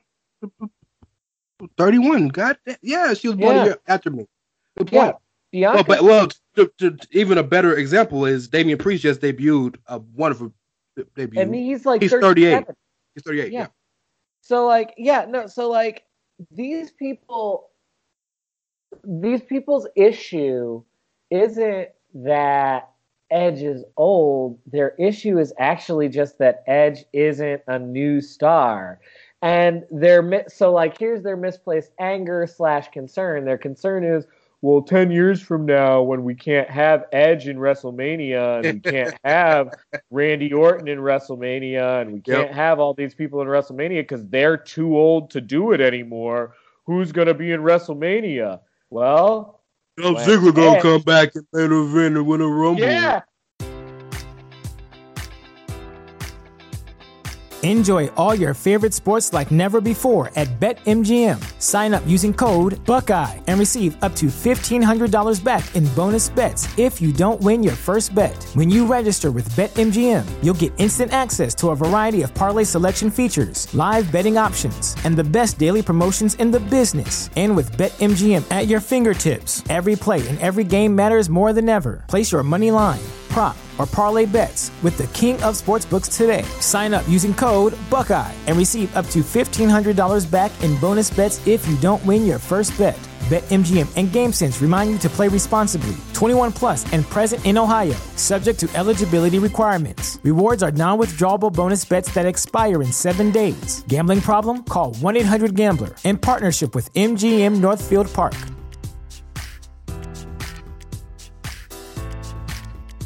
You know how to book flights and hotels. All you're missing is a tool to plan the travel experiences you'll have once you arrive. That's why you need Viator. Book guided tours, excursions, and more in one place. There are over 300,000 travel experiences to choose from, so you can find something for everyone. And Viator offers free cancellation and 24/7 customer support for worry-free travel. Download the Viator app now and use code Viator10 for 10% off your first booking in the app. Find travel experiences for you. Do more with Viator. You're right. He fucking probably will. But guess what? When Dolph Ziggler's ass is 50 years old and hasn't been on your TV for 10 years, your old ass will be right the fuck there. Oh, yeah, I'm here to show the world. I'm here to show the world. Doing the booty shake and everything. That'd be happy. You're right. Facts. But see, you journalism even when you don't plan on journalisming. Because I wanted to talk about Bianca Belair, but I really wanted to speak about new stars. So we're going to speak about Bianca in general, but we've already mentioned new stars. So I wrote some stuff down. I want to read it to you real quick. Because that's been a lot of the rhetoric online right now. Again, is new stars, and you said it. You eloquated that perfectly. The issue, I don't think, is with the ages, is with the new stars. So what makes a star? I came up with 5 things that I think make a star in professional wrestling, and you feel free to agree or disagree with me. But my 5 things are: you have to have been a world champion at some point. I think you have to have had major title matches or major marquee matches at the major shows. I'm going to disagree with your first point because I would say Roddy Piper's a star and he was never a world champion. Yeah, but I'm talking about this generation. That's a different generation. Roddy Piper literally drew people in the house because they hated him so much. No, I just meant like if you're I didn't realize you meant specifically this generation. I thought you were just saying in general, and I was just gonna be like, well, I gotta push back on number one because like Roddy never held the belt and he was a star. DiBiase never held the belt and he was a star. Kurt Hennig went AWA, but we don't count that. But Kurt Hennig, Scott Hall, never officially. Yeah. So I feel you on that. But so no, we're just speaking this generation. So we got to be a world champion or had to have been a world champion. Major championship matches or marquee matches at major shows. I'm talking Royal Rumble, WrestleMania, SummerSlam, Survivor Series, and I'm counting Money in the Bank because of its prominence, I think. You've had to have had multiple main events in the main event, which means that like you got to have some last matches on shows, right? You can't just always be in the middle of the card, right? I think that matters. You have to have some form of a mainstream connection or acknowledgement outside of the wrestling sphere. And you don't have to be like the biggest star in the world. You have to be The Rock, but like people outside of wrestling have to have some group of people of wrestling outside. Some group of people that are outside of the wrestling sphere have to know about you, I think. And you have to have some evidence of some tangible drawing ability, whether you're moving merch, whether you're getting a lot of views on YouTube, whether your social is crazy, whether you actually do physical draws, whether you get ratings and something like that. People have to be wanting to watch you. So those are the things that I thought make people a star. Because I'm really confused as to why people keep acting like we haven't had stars recently. So I went back since the advent of the WWE Network, February 23rd or 4th, I believe, 2014, the night after Elimination Chamber. And I have 3 people on this list that were already stars before this time period, and I think just became further stars in America, as Daniel Bryan, as AJ Styles, and a very small level Shinsuke Nakamura. But ignore them. Just since February 2014, the advent of the WWE Network, these are the stars that in some way, form, or fashion fit that list. Okay? Roman Reigns, Seth Rollins, Dean Ambrose, Bray Wyatt, Braun Strowman, Kevin Owens, Drew McIntyre, Finn Balor, Jinder Mahal, Kofi Kingston, and I added the entire New Day because in rap circles, Biggie is a superstar, and you know Xavier Woods is one of the biggest people in the world in the video game industry. Yeah, he hosts a show on fucking G4. Boom. Now, that's just the men. For those of the people who like to be sexist, you got Charlotte, you got Becky, you got Sasha, you got Bayley, You got Asuka. You got Alexa Bliss. You have Naomi. People don't want to hear this, but you got Nia Jax, and now you have Bianca. So that's 1, 2, 3, 4, 5, 6, 7, 8, 9, 10. I'm counting the New Day as one entity. 11, 12, 13, 14, 15, 16, 17, 18, 19 new stars just by my criteria since 2014 in 7 years. So where is this rhetoric coming that WWE isn't building new stars? I mean, so again, this is, I think, a misunderstanding on the fans' part more than anything. And it's just like any other sports analogy, you know. I'll use college sports as a good one. Think about Nebraska football. Remember back in the day when the Cornhuskers, when Big Red was like big shit? Frazier was the man back in the day. And that was a powerhouse school, and you always had to look out for fucking Nebraska. When's the last time Nebraska was relevant? Frazier. And that was how many years ago now? What was that, like 94? So we're talking almost 30 years ago. And the people in that program fired Bo Pelini for consistently going 8-4 or 9-3. That's fantastic. Every single year he was guaranteed to go 8-4 or 9-3, and they ran his ass out of town because 30 years ago they were relevant. Look at Michigan. Yeah. Jim Harbaugh. Yeah. Jim Harbaugh goes 10-2 every year, but he loses to Michigan State and Ohio State every year. But he beats everybody else. That's a great point. Can we stop and acknowledge how fantastic of a point that is? It's one of the best points you ever made, actually. I can give you all the credit in the world. As Bomani Jones says on his podcast all the time, Nick Saban might be the man in Alabama, but let Alabama go 9-3 in consecutive seasons. And see how quickly Nick is on the hot seat. Nick Saban is now trying to go back to the NFL. Yeah. So I bring that up to, again, go back to what are today's fans obsessed with, Rance? The Monday Night Wars and the Attitude Era. When WCW and WWE were drawing 8 million viewers a week and doing 5.0s and 6.0s in the ratings every week. And The Rock and Austin and Mankind are on Saturday Night Live. And Austin 316 shirts are everywhere. And WWE is like literally just a household entity. And it's not quite like that anymore. I'm glad you mentioned that because I have a tweet that talks about that. God, where is it? Where did I put it? Well, keep talking. I'm finding. Well, while you're looking up your tweet, my whole point behind this is more so like the issue with the why aren't they creating new stars thing is more so you're not mad that they're not creating stars. You're mad that wrestling's not as big as it used to be. And because these stars aren't drawing the numbers that we drew 30 years ago during the literal greatest period in the history of the industry, you're just assuming that all these new people are not as good and they're trash and nobody's a star. Oh, and also because they're not pushing the people that you want. Well, that's number one. Keep going, though. Keep going. You cooking with grease right now, and I like it. Keep going. Yeah, so you kind of making my dick hard a little bit. Like I like the shit. Well, so people just they bitch and they moan and they say, well, there's no new stars and what's gonna happen 30 years from now and blah blah blah blah blah. The same shit that used to happen. All right, 20 years ago, fucking The Rock retired and Austin retired, and what happened? Ruthless aggression, and it created some of the greatest shit that has ever happened. Yeah, eventually these people are gonna get old. They're going to move on. They're going to retire. The older guys that are coming back won't be able to come back anymore. That shit has happened before. Well, what'll happen? New people will crop the fuck up. Because I said this a couple of episodes ago, and I stand by it.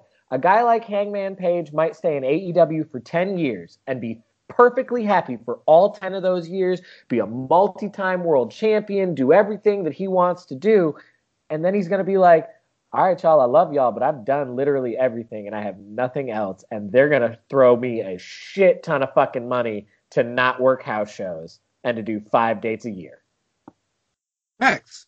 So, we're talking about building stars, and you brought up their wrestling fans' obsession with an antiquated time.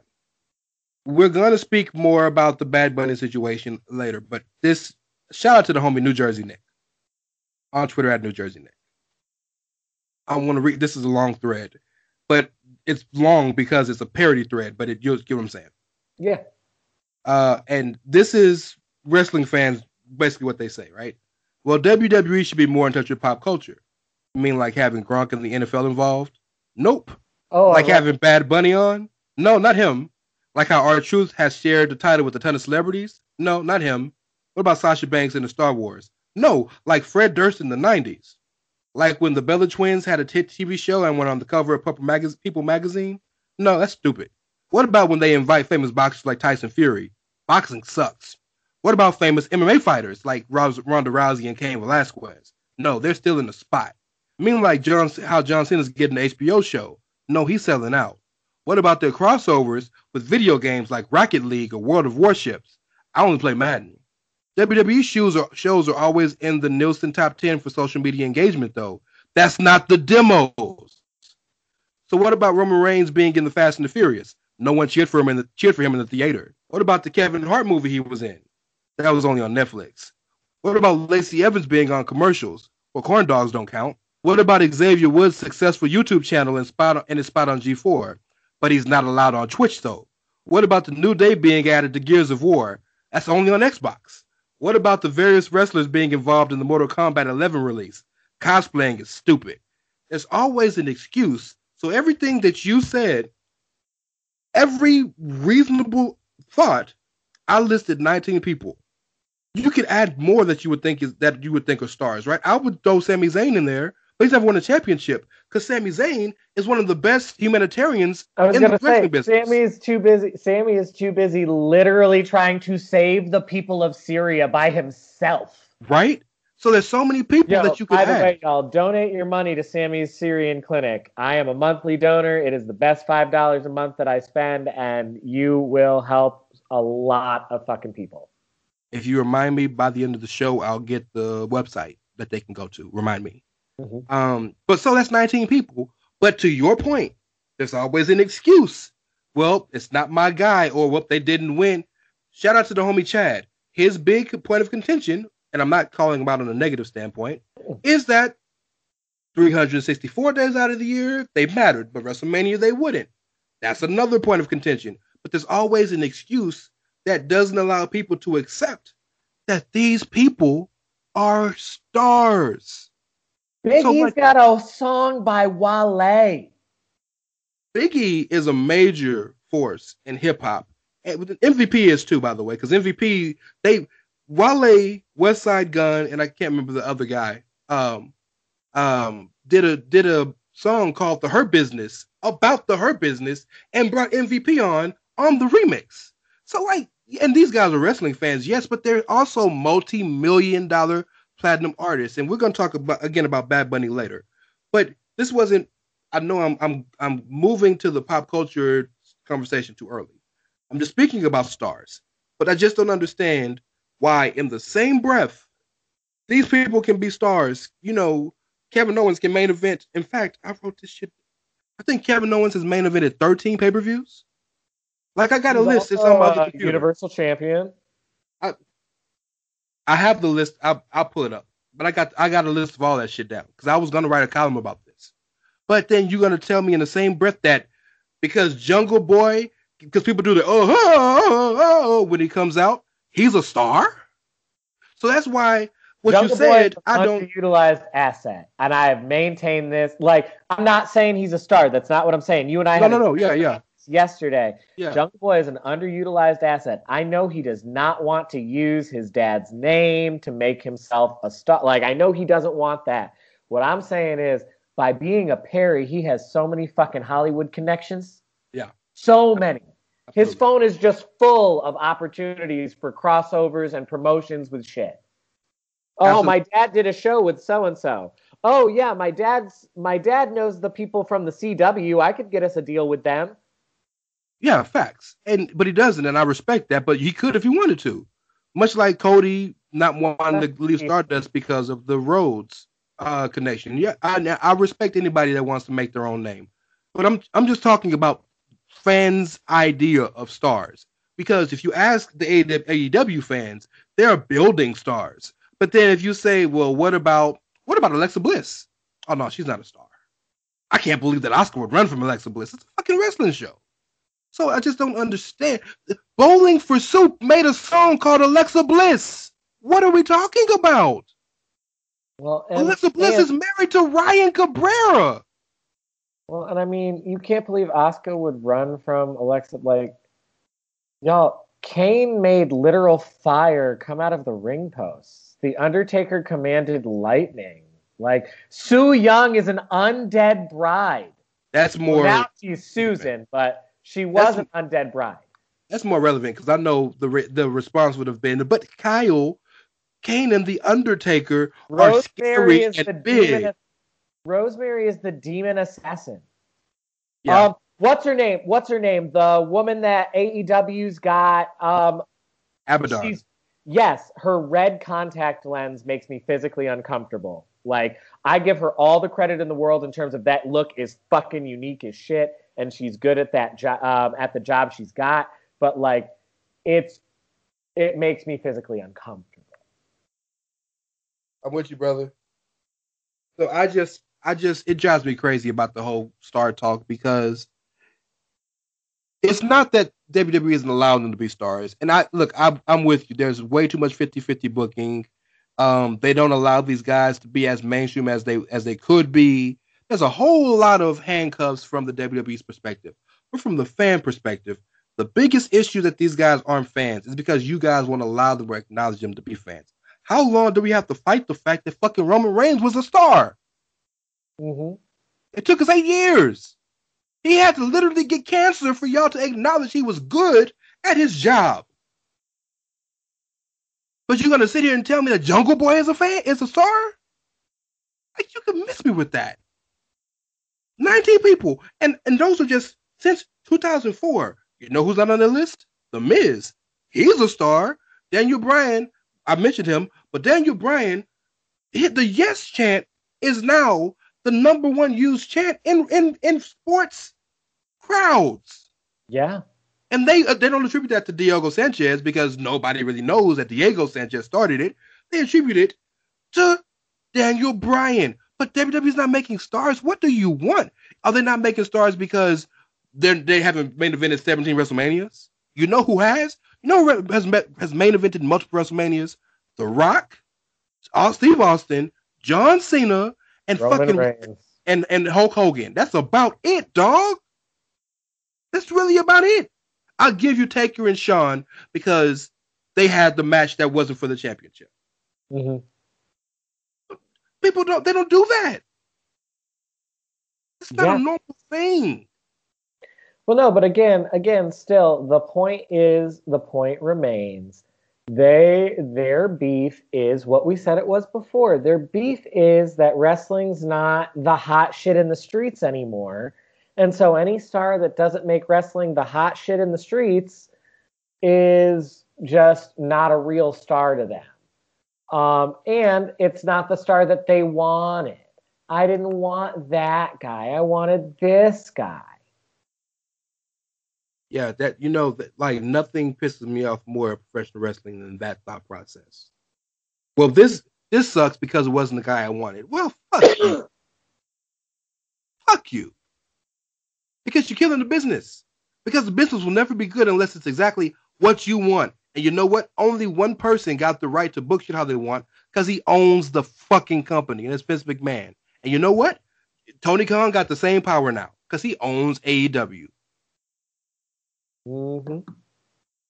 Anyway, let me get off my high horse. That shit's too high. Show some love to Bianca. We completely passed by Bianca. Fuck yeah, Bianca Belair. You want to talk about a fucking star? Yeah, you heated too, huh? Right? Do we need to take a break? I am heated. I am heated, but like I got time to like wax poetic for a second about Bianca and how like her winning that Rumble is so important and fucking representation matters. And not only did she win, she won and like looking relatively fucking dominant the entire time. Like, and that speech She was number 3. She was number 3. She lasted the entire fucking match. That speech she gave was so heartwarming. And like, just how can you not fall in love the second you hear it? And like the outpouring of support afterwards on Twitter from her coworkers. And, you know, like we mentioned her earlier, Big Swole had a tweet about, you know, Bianca winning from the standpoint of like representation matters so fucking much. Because not only is Bianca a black woman, like, yeah, Sasha's black too, but Bianca is a dark-skinned, unapologetically black woman with a gimmick that is black as black can get. And they looked at the numbers, not the numbers, they looked at the history, and with the exception of The Rock, and people always put in question his blackness, which is bullshit in its own right. No, people question his blackness, and that is bullshit, but like, some of that is also on the company because the company chooses to emphasize his Samoanness. Right. They hide his blackness. I will never say that they pretend that he's not, but they choose to only talk about, oh yeah, this is, you know, 3rd generation Samoan superstar, The Rock. They occasionally mention, oh yeah, son of Rocky Johnson. Like, right, yeah, that's you took it right up my mouth. I was just gonna say that he's more associated with the Samoan culture. But other than The Rock, she's the only other black person to ever win a Royal Rumble. That's huge. That's huge because there's been like there's been like 40 of them now, something like that. Mm-hmm. And this is the match that consistently puts the person in the main event of WrestleMania. So that says a lot about the company. And The Rock only won one Rumble. He didn't win multiple. Only won one. Yeah, and the Rumble that he won ended up being a fucking fatal 4-way because that was the McMahon in every corner. Well, keep it a buck. The one that he won, 2000. The one that he won, he didn't win because literally he fell out before Big Show did, and they had to fix it. Turned it into a story. They had to fix it exactly. But yeah, so it's a big deal, and man, like every major black entity, like shouted her out. Complex, Variety. Variety's not black, but you know what I mean. Hot 97. Like a whole, like all these major people, and like warms my fuck. Speaking of that, stop the show. Shout out to Gabby Tuft. Yeah. My lord. She doesn't get a pass for being an anti-masker, but she does get a pass for living her authentic best life, and we here at The Outsider's Edge will forever support that. Yes. I love the fact that she has the strength enough to be who she really is. All love to her. Wear a fucking mask, but that's another conversation. Yes. But back to Bianca. Representation matters because I got black daughters. I'm sure they see Sasha, and again, you're perfect. But like my youngest daughter is dark, so she can't. Colorism, I think she could be. Well, and colorism is such a huge thing, even within the black community, because racism is so deeply embedded in our society. Yep, subconsciously, we don't even know it. Even in black people, we don't even know it. Black people subconsciously treat lighter people better than we do darker people. We don't realize we're doing it, but it happens. Colorism is a thing. I love that you said unapologetically black, and I don't want to make this the blackity black conversation. But if you've watched her chronicle, she spoke and waxed poetic, like you said, about how it is not lost on her that people are looking at her and are living vicariously through her, and because of who she is.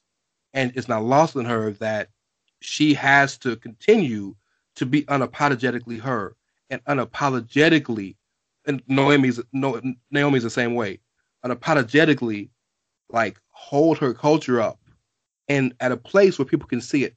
One of the greatest wrestling outfits I've ever seen in my life was at TakeOver Portland when Bianca fought Rhea, and it was in February, and she came out as the fucking with the Egyptian shit, with the Black History Month shit, What makes it so great is she makes her own gear. Makes her own gear, but it was beautiful. And she had the rings around her neck, like the tribes in Africa. Her and Tez are doing cosplay for Black History Month every day. Every day, and they do a different cosplay, and they do a big blurb about who the people were and like what their role was in Black history. It's been really cool. And if we're gonna not speak about the non-wrestling factors, in the wrestling factors, she's next up anyway. Oh, for sure. She was ready anyway. She was next up.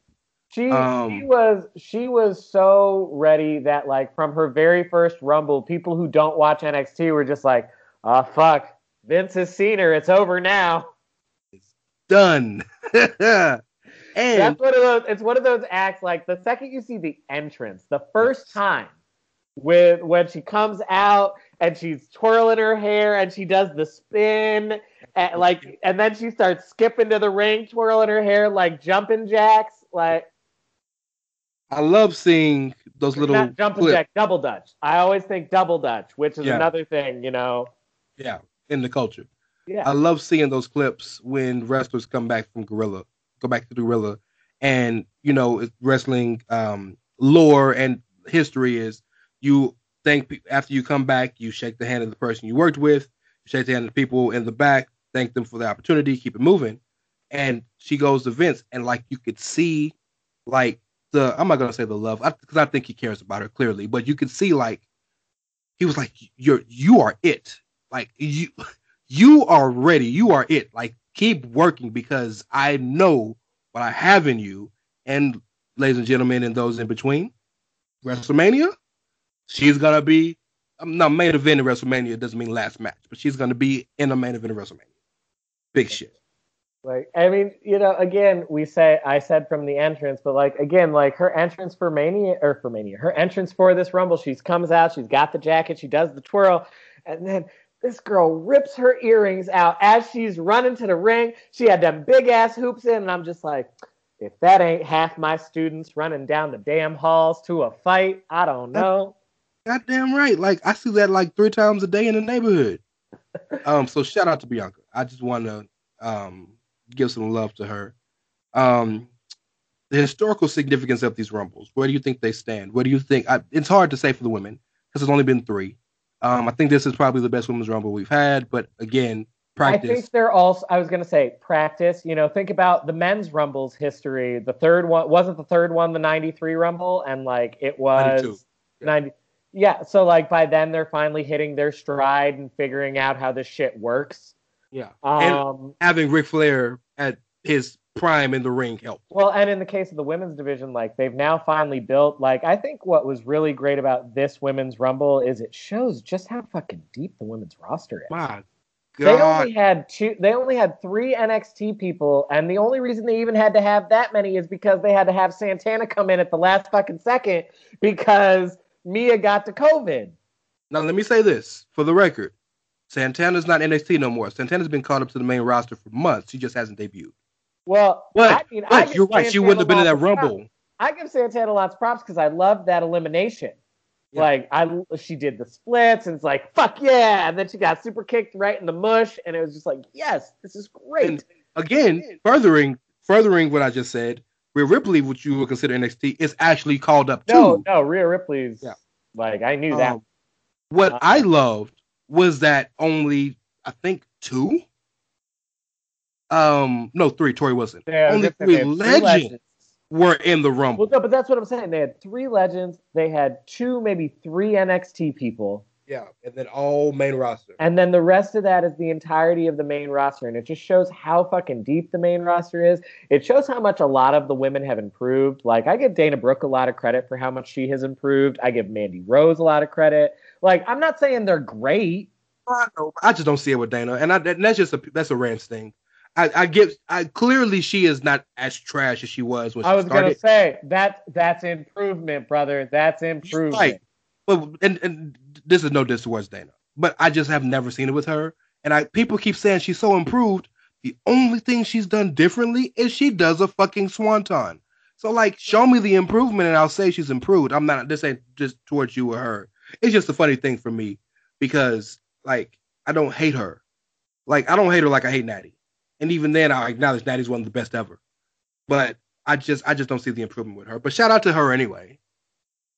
But like, yeah, so many of them have improved. And I mean, there are women. And then I thought about the women that weren't in the Rumble that could have been, or, you know, for whatever, you know, like Mia had COVID. Sonya is just now like working her way back after dealing with all of that crazy shit. He had a baby. Yeah, Becky had a baby. So like, there's so many. Sasha are the world champions. Yeah, so like all these people that weren't in the match, and the division is still that deep, and so it's just like, damn, they got so many fucking women. And the best division is in NXT. Yeah, well, that was the other thing, is it's just like, man, they only called up a couple of these NXT women, but like, you could have had Tegan come back up for this one. You could have had Candice up there. Mercedes come back. Yeah, it's stacked. Yeah, you're right. Raquel Gonzalez, I'm shocked they didn't bring her in because Vince will fall in love with her. And then into the men's rumble, to just transition over to the men's rumble. It was an okay men's rumble. The middle needs some work, but really the importance of this men's rumble wasn't even so much about Edge. The importance of this men's rumble was establishing Damian Priest as the next Latin star of the WWE. You said it to me the other day, and speak to the people about that. So we are moving to the Bad Bunny conversation next. So again, your journalism, even when you don't know your journalism. So Damian Priest, for those of our fans who don't know, Damian Priest is Puerto Rican. He is fully bilingual. He's Puerto Rican. The former Punishment Martinez. So like, you know, just not making that part of his heritage up in any way, shape, or form. But like, he is the conduit of the entire Bad Bunny thing. And he is why the Bad Bunny thing is brilliance. Yes. For years, since Rey Mysterio retired, or not retired, but moved on from the company, and since Eddie's death. He got old. Yeah. For years since Rey got old and Eddie died, they have been searching for the new Latino superstar. They wanted it to be Alberto El Asshole and him El Asshole.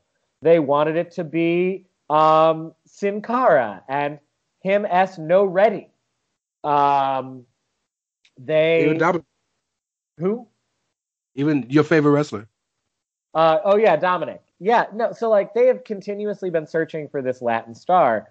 Well, then they worked this deal out with Bad Bunny for Bad Bunny to perform at the Royal Rumble. Well, Bad Bunny is the biggest name in reggaeton right now, and like one of the biggest names in all of music. Bad Bunny has 40 million Instagram followers. Bad Bunny has 11 million Twitter followers. Bad Bunny has over 1 billion views on YouTube and has the most played song of 2020 on Spotify and several of the top 10. He's the most played artist of 2020 in general. And he is the first artist ever to have an album made entirely in Spanish #1 on the Billboard 100 chart. That's huge. First person to ever make an album entirely in Spanish get #1 on the Billboard Hot 100. A lot of the greatest artists of our generation don't even have an English-speaking album that hit #1 on Billboard. Yeah. So he's a huge fucking deal, and he's a wrestling fan. He makes references to wrestling in lots of his songs, and he stays wearing wrestling gear in a lot of his music videos. He's in Eddie Guerrero shirts all the fucking time. And so like he's a legitimate fan of the sport. They work out this deal. They get him to come, and he performs his new hit song, Booker T, on the Royal Rumble. And then he gets into this spat with The Miz and John Morrison. Further genius, because where did John Morrison go to make a name for himself after he left the WWE and he decided to start wrestling again? Where did John Morrison establish himself as a household name, Brother Rance? Lucha Underground and AAA. Yeah, Johnny Mundo, El Fin de Mundo, Worldwide Underground. He was a big fucking lucha star. Yep. He was a huge fucking AAA star. So that's, yet again, using someone that a Spanish-speaking audience is probably at least a little bit familiar with, has maybe seen before. And they're using The Miz, who's their go-to Hollywood person. Mainstream relevance. Mainstream relevance, has his own reality show again. Blah, blah, blah, blah, blah. And so they get into it with Bad Bunny. So then the inevitable time comes in the Rumble. So Damian Priest helps Bad Bunny do the flying crossbody on the Miz and Morrison at the Rumble. Then after he eliminated Miz and Morrison doubly himself. Yes. Then the next night, as they're showing Bad Bunny is still there, they zoom out and they have Damian Priest having a whole conversation en Espanol con Bad Bunny. And so now, all of a sudden, this man who all of the Latin audience knows is a huge fucking deal is now talking to this other dude. Who is this guy? He's Puerto Rican. He's a wrestler. He's 6'8". He's a fucking badass. Look at this dude. He's also hot. Like, done. Made. Yeah. And then he even got the Undertaker John Cena handshake when Edge walked back and was like, "Hey, you're pretty good." In the handshake, like he was made. Yeah, they spent all of this time, and even if this is just to lead to like a tag like spot or a manager spot where like Bad Bunny escorts Priest to the ring to beat Miz's ass at the WrestleMania or some shit, like worth it. I think so. It will make you a new star in a demographic that you have been trying to find the secret sauce for years. By the way, you bring that up and it's interesting to me because they've already got it. It's Bayley. She's there. Because again, we're at the chair shot. Use your fucking head. She's been there since 20 whatever. Right the fuck there. And I'm pretty sure she grew up I'm pretty sure growing up her mom mostly spoke Spanish at home because I have heard her mama speak English before. Oh, she's from the Bay Area. So she's from that's north. I know. No, San Jose. Bay is North California. Yeah, but San Jose is the furthest of the Bay. You know what I'm saying? I just mean like I'm pretty sure she grew up in a bilingual household. So like no, right. I'm saying the area of the world she's from, very strong with Hispanic descent. Yes, I completely agree with you. Let's talk about the controversy about Bad Bunny. There shouldn't be any. This is stupid. And I'm really fucking tired of talking about this, but I'm tired of this it is because the show. Fucking racist dog whistling all over a fucking kid. Jesus, why do white people gotta ruin everything? I don't know. I don't have an answer. We're over here having a good fucking time. We got Grammy winning platinum artist gonna perform on the show. It's really fucking cool. This is cultural relevance and representation matters. And Bad Bunny's an awesome person to have as a representative because Bad Bunny is also like super active in like LGBT issues and shit. Yes. This is a great fucking ally for your brand. And here we are, white people with who is this? I ain't ever heard of him. Why should I care? What is this? Get this off my screen. So I wrote a few things down, and I want to read it, and you tell me if you agree with me or not. Because a lot of the rhetoric was, as you said, people are completely not acknowledging back, but are questioning why he was there, or people keep doing the one thing that drives me crazy. Well, who is Bad Bunny? Bitch, Google. 30 seconds. But this is what I wrote. The issue isn't the curiosity of who someone is, particularly Bad Bunny. The issue is the refusal to acknowledge that person's relevance in that medium. Also, it's not WWE's job to prove Bad Bunny's worthiness of why he's there. It's the fans' job to acknowledge who he is and understand. So what I'm saying is, or my point is that first, if you don't know who he is, it shouldn't even matter if you know who he is or not. The fact that they brought him on to perform a song with the WWE superstar at the Royal Rumble should tell you that he's important enough to be there. Number one. Number two, if you don't know who he is and you're curious, fucking Google him. But ultimately, the issue with this conversation isn't that people are curious about who he is, because that's dope. Be curious about who he is if you didn't know who he was. There's plenty of people that I don't know. The issue is people continuing to say, well, who is he? Who is that? I've never heard of him, is not acknowledging his relevance. And that's what bothers me the most, is that I don't have a problem if you don't know who he is. Go find him out. But I don't know why you need to make it so known to people and make such a big deal that, well, I don't know who he is. But, you know, when Florida Georgia Line does another fucking song for WWE, you know, we got an issue with it. We talked about it on the Edge a few weeks ago, but the first thing people said when the new Raw theme song came out was it's trash because it's a rap song. But they want that we're going back to Zion. But they love that though. Yes, a lot of it is so much dog whistle. Well, because the implication is that like it's only good if it's their shit. Like that goes back to the classic problem with wrestling fans. It's only good if it's their shit. And their shit is inherently like a particular brand of stuff.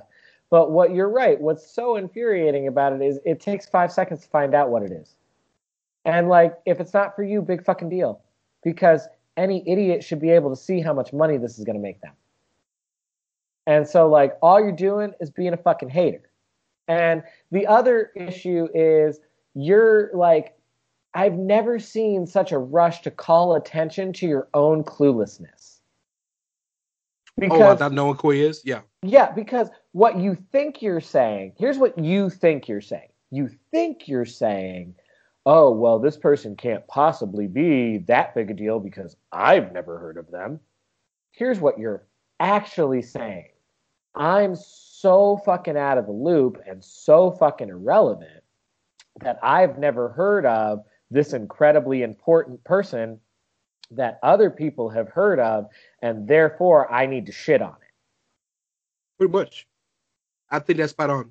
And look, please do not misinterpret this conversation by, or use this by saying, but he's a Latin artist, why would I know about Latin music? Fuck that. He's on TV every day. That commercial with Snoop Dogg, where he's calling the guy on the cell phone, that's Bad Bunny. You see him every day. There's many ways and situations which you know who he is. SNL. He's been the musical guest on SNL. He's been a musical guest for, I want to say, like all of the late shows.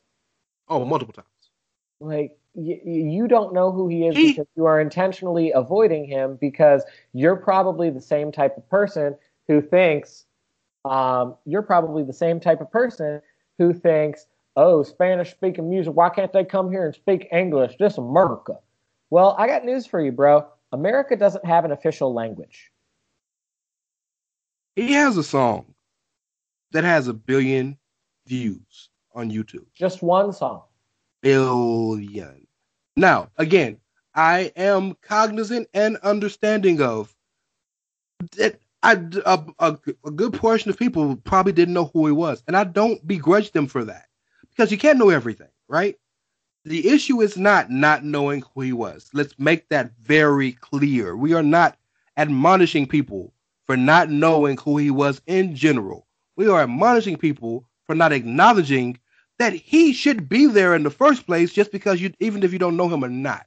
If he was brought in for a fucking reason, he's there for a reason, then he has some relevance in the situation. And not acknowledging that just because you don't know him says a lot about you as a person. And that is what we're sitting here fucking bitching about. It's also an example of another problem that wrestling fans have, in addition to their dog racism. Well, yes, obviously. But I thought that was the problem that we were talking about, was racism.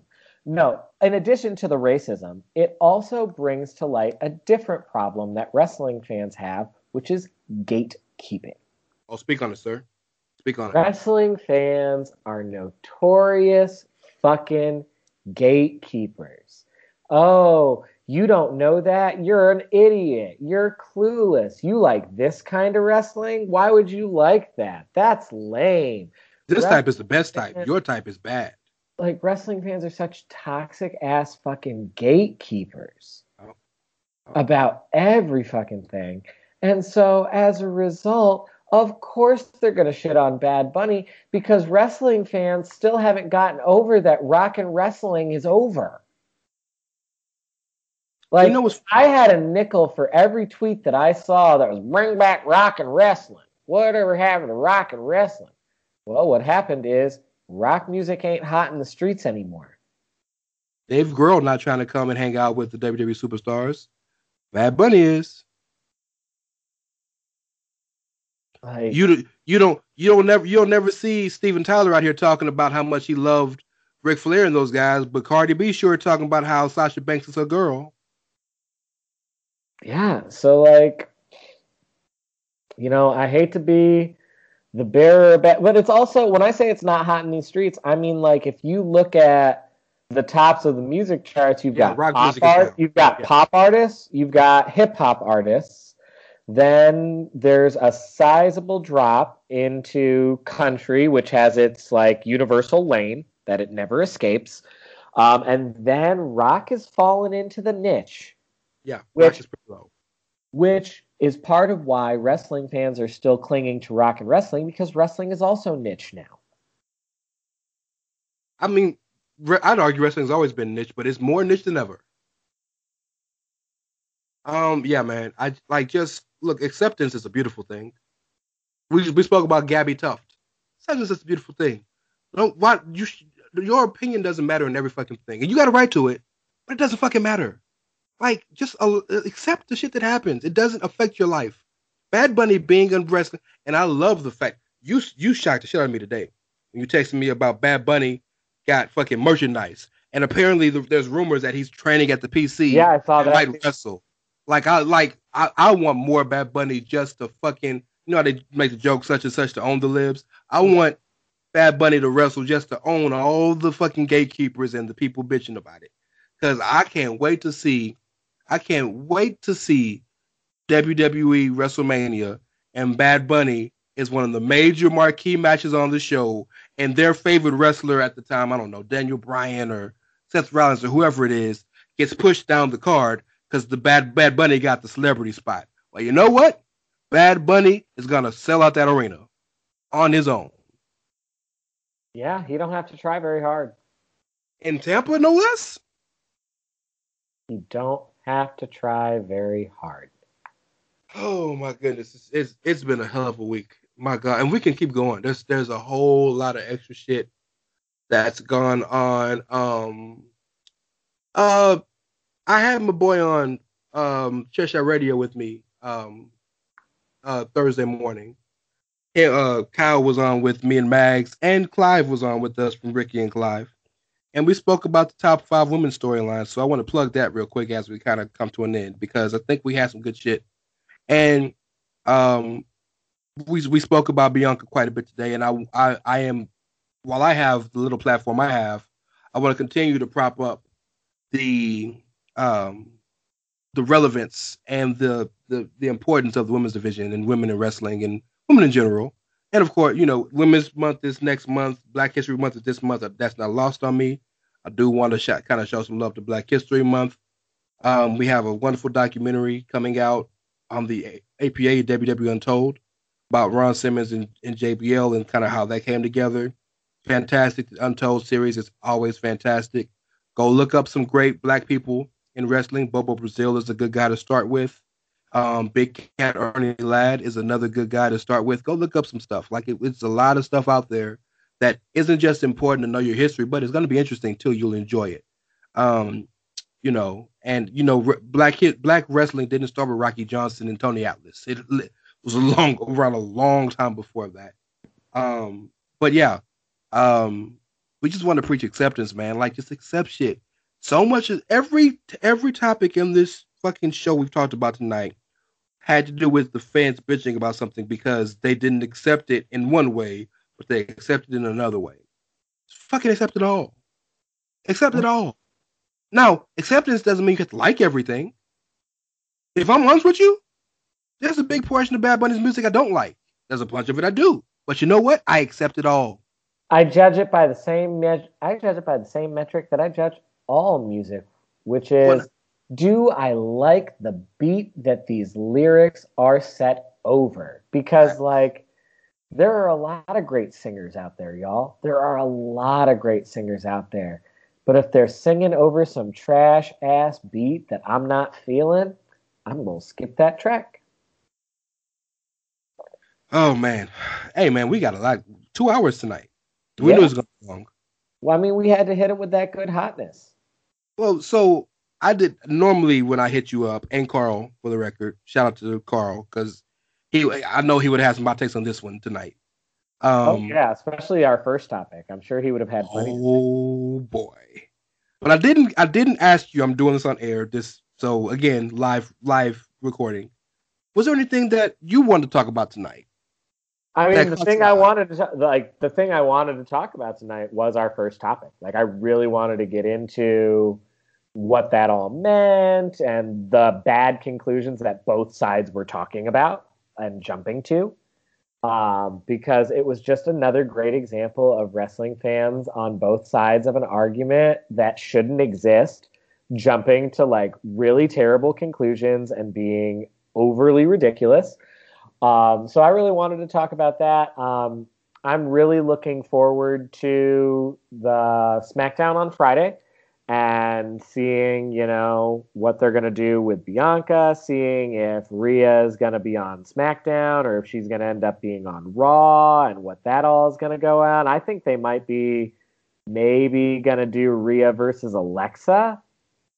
They teased that a little bit at the Rumble, and I'd be here for that. I think that'll be a lot of fun. I'm interested to see what's going to happen with a lot of this Dynamite shit and whether or not, these partnerships are going to bear good fruit for the company.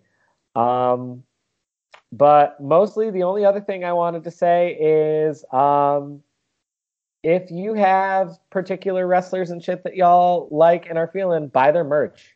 Buy the merch. Oh, and shout out. Oh, and here's something like that I hadn't even considered. Shout out to all of the foreign wrestlers who are struggling right now. I know that there was some like fuck shit that had apparently been said on the wrestling Twitter about like Canadian wrestlers not working hard enough or foreign wrestlers not hustling hard enough right now. And it's like, y'all gotta be cognizant of the fact that like when you're an international wrestler, there's a lot of extra logistical hurdles that you have to jump through in order to be able to wrestle in another country. And so like, number one, there's the fact that the majority of the shows are set in the United States or elsewhere. Then there's the additional fact of you've got to get a visa sorted. You've got to figure out what the COVID quarantine protocols are and if you're even going to be allowed in that country. You have fewer opportunities to get noticed. So just, be careful not to generalize and disrespect the foreign wrestlers because they're working their asses off on trying to get noticed and trying to do the same things that everybody else is. All right, it's good shit, man. So before we get out of here, I know there's a couple of things I said I'd get back to. First and foremost, I know I told you I had a list of, we were talking about new stars, of the wrestlers and how many pay-per-views they'd main evented, right? Yep. And I mean last match of a show. Since 2014, since the advent of the WWE Network, yep. Roman Reigns has main evented 28 main events. Seth Rollins has main evented 26. Dean Ambrose 16. Bray Wyatt 13. Braun Strowman 12. Kevin Owens 12. Drew McIntyre only 5, because it's more recent. Finn Balor, and I'm not talking NXT, just main roster, only 5. Jinder Mahal 3, and Kofi 3. I didn't do the women yet because, and that's gotta be skewed anyway, because a lot of the times historically women haven't main evented pay-per-views. But right. I think that's interesting to note because number one, Roman's so pushed everybody else, but it's only 2 ahead of Seth, which furthers the point I've been screaming for 4 years is that Seth is pushed as strong as Roman is. 1, 2. If these guys ain't stars and all the part timers the main event in all the shows, then what shows are these guys main eventing? That's one thing. If you have a retort, please, because I want to. I don't have a retort. I don't have a retort. The only thing I want to say before we finish up is, y'all, just remember one thing. You know, there's more parity and competition than there's ever been in wrestling, and that's a great thing. But like, one assumption that y'all have to let go is this assumption that if so and so leaves X promotion and goes to Y promotion, it's going to be so much different. Like, oftentimes it's not, because as much as you guys want to make this certain promotion the bad guy, like usually WWE, there's usually also always a reason why a performer is in the position they're in. I'm Miro. Not even Miro. My exhibit A is Shawn Spears. Oh, well, but they never pushed Shawn Spears. They pushed Miro. And then they stopped. Like, Shawn Spears got... The only reason Shawn Spears got a push is because the crowd was so undeniable about the fucking 10 shit, and it was perfect for the Rumble. And I was at that Rumble in San Antonio. But he's a good example, too. But, I mean, Miro had his moment, and then his moment passed. And he's a really good wrestler and a cool dude, I think. But he reached his peak, in my opinion, because look at the shit he's doing in AEW. But that's another conversation for another show. Well, no, but the shit he's doing in AEW is the point. The point I'm making is, you know, people always say, you know, Cesaro is a good example right now, because apparently the rumor is his contract is set to expire after WrestleMania. Yeah. And people are like, oh, should Cesaro go to AEW or blah, blah, blah, blah, blah. And like, a lot of that is because there's this like angst over the fact that he's never been world champion. And I'm just over here just like, I love Cesaro. Love him. But if you just are assuming that if he just goes to AEW, he'll instantly be a world champion, like, you mean to tell me he's going to skip over all these other people in the line there? Yes. Yes, it's asinine. We'll talk about that more in another show. Yeah. I also want to get this in.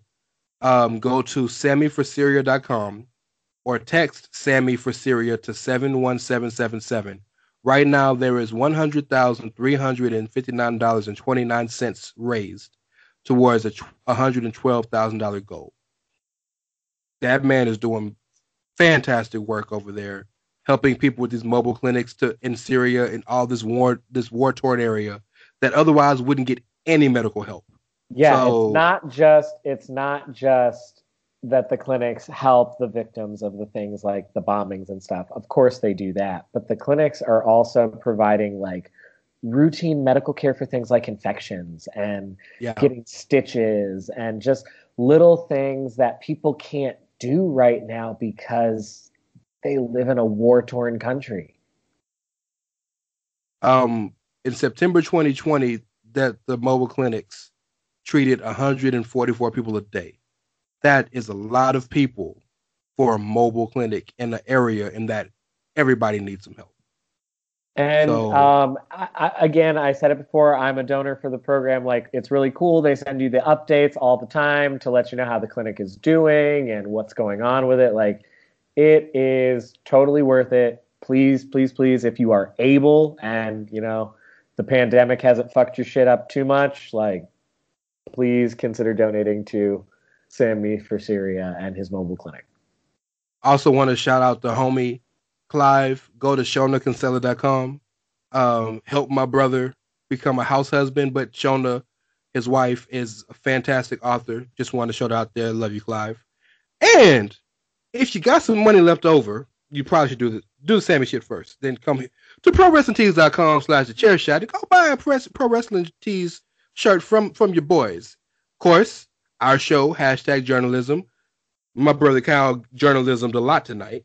But yeah, Jesus did the job, saved Tag Team Wrestling. Baron Corbin sucks, which I don't think he does, but he enjoys that shirt. He's tweeted about it. A lot of shit, right? We had the Corona shirt with the actual Corona chair shot shirt with the actual Corona bottles before the coronavirus was a thing. So holla at us, Dr. Fauci. Buy some shirts. Holla at your boys. This is what helps us continue to make this great content for you. And as Mr. Tunney would make me say, we got sports, we got entertainment, got sports entertainment, chairshot.com, Chairshot Radio every day. I'm on Thursdays. We're in the plugs. I'm still in your job. I'm sorry. I'm so used to doing it the night before. Kyle, go ahead, sir. Well, and I mean, just remember, as Brother Rance was saying, you can find all of that on the Chairshot, and we are on all of the socials at Chairshot Media. You can find our good missing brother Carl on Twitter at Outsider Curvin. The best follow of all three of us, by the way. Absolutely. You can find me on Twitter at Dr. S'mores. You can find good brother Rance on Twitter at It's Ray Cash, R-A-Y as in Mysterio, C-A-S-H as in dollars. And we didn't talk to Jay White. Thank you for that. I mean, you know, obviously we're going to let that go. Just going to let it go. I don't mind being worked. I'm cool with it. You can find the show on Twitter at Outsiders Edge CS. And as always, y'all, just remember, we here at the Outsiders Edge are some increasingly less young gentlemen doing everything that we can to try to make it out here in this world. And sometimes we're going to hit you with some, you know, uncomfortable truths, like wrestling partnerships are really fucking awesome, but they also tend to end really fucking poorly. Somebody got to lose. And other times we're going to hit you with some uncomfortable truths, like, just because you ain't heard of them, don't mean they ain't a big fucking deal, brah. Thank you, bro. But no matter what, y'all, we're just out here chasing our dreams. And you got to respect that. Because if you don't, well, I asked Rance's permission, but he swears we still just don't give a fuck. It's Black History Month, so we give a fuck about the black folk. But everybody else, fuck them. Fuck them. Thanks for listening. I'm joking. Before I get in trouble. I'm only kind of joking. For those listening, we love y'all still. Like, fuck y'all, but still we love y'all. So, yeah, thank you for listening. As my brother said. One more time. Say it again. Thanks for listening. Catch you next time.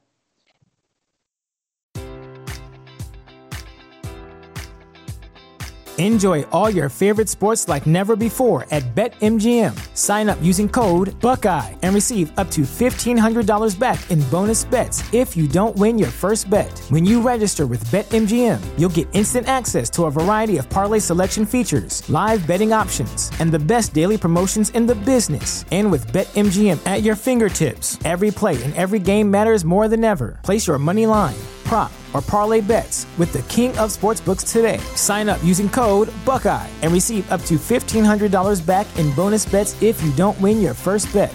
BetMGM and GameSense remind you to play responsibly. 21 plus and present in Ohio, subject to eligibility requirements. Rewards are non-withdrawable bonus bets that expire in 7 days. Gambling problem? Call 1-800-GAMBLER. In partnership with MGM Northfield Park.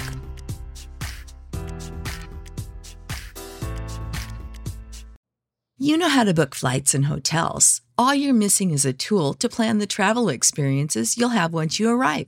That's why you need Viator. Book guided tours, activities, excursions, and more in one place to make your trip truly unforgettable. Viator has over 300,000 travel experiences to choose from. Everything from simple tours to extreme adventures and all the niche, interesting stuff in between. So you can plan something that everyone you're traveling with will enjoy. Real traveler reviews give the inside scoop from people who've already been on the experiences you're considering. So you can plan with confidence. Free cancellation helps you plan for the unexpected. And 24/7 customer support means you can travel worry-free. Download the Viator app now and use code Viator10 for 10% off your first booking in the app. Find travel experiences for you. Do more with Viator.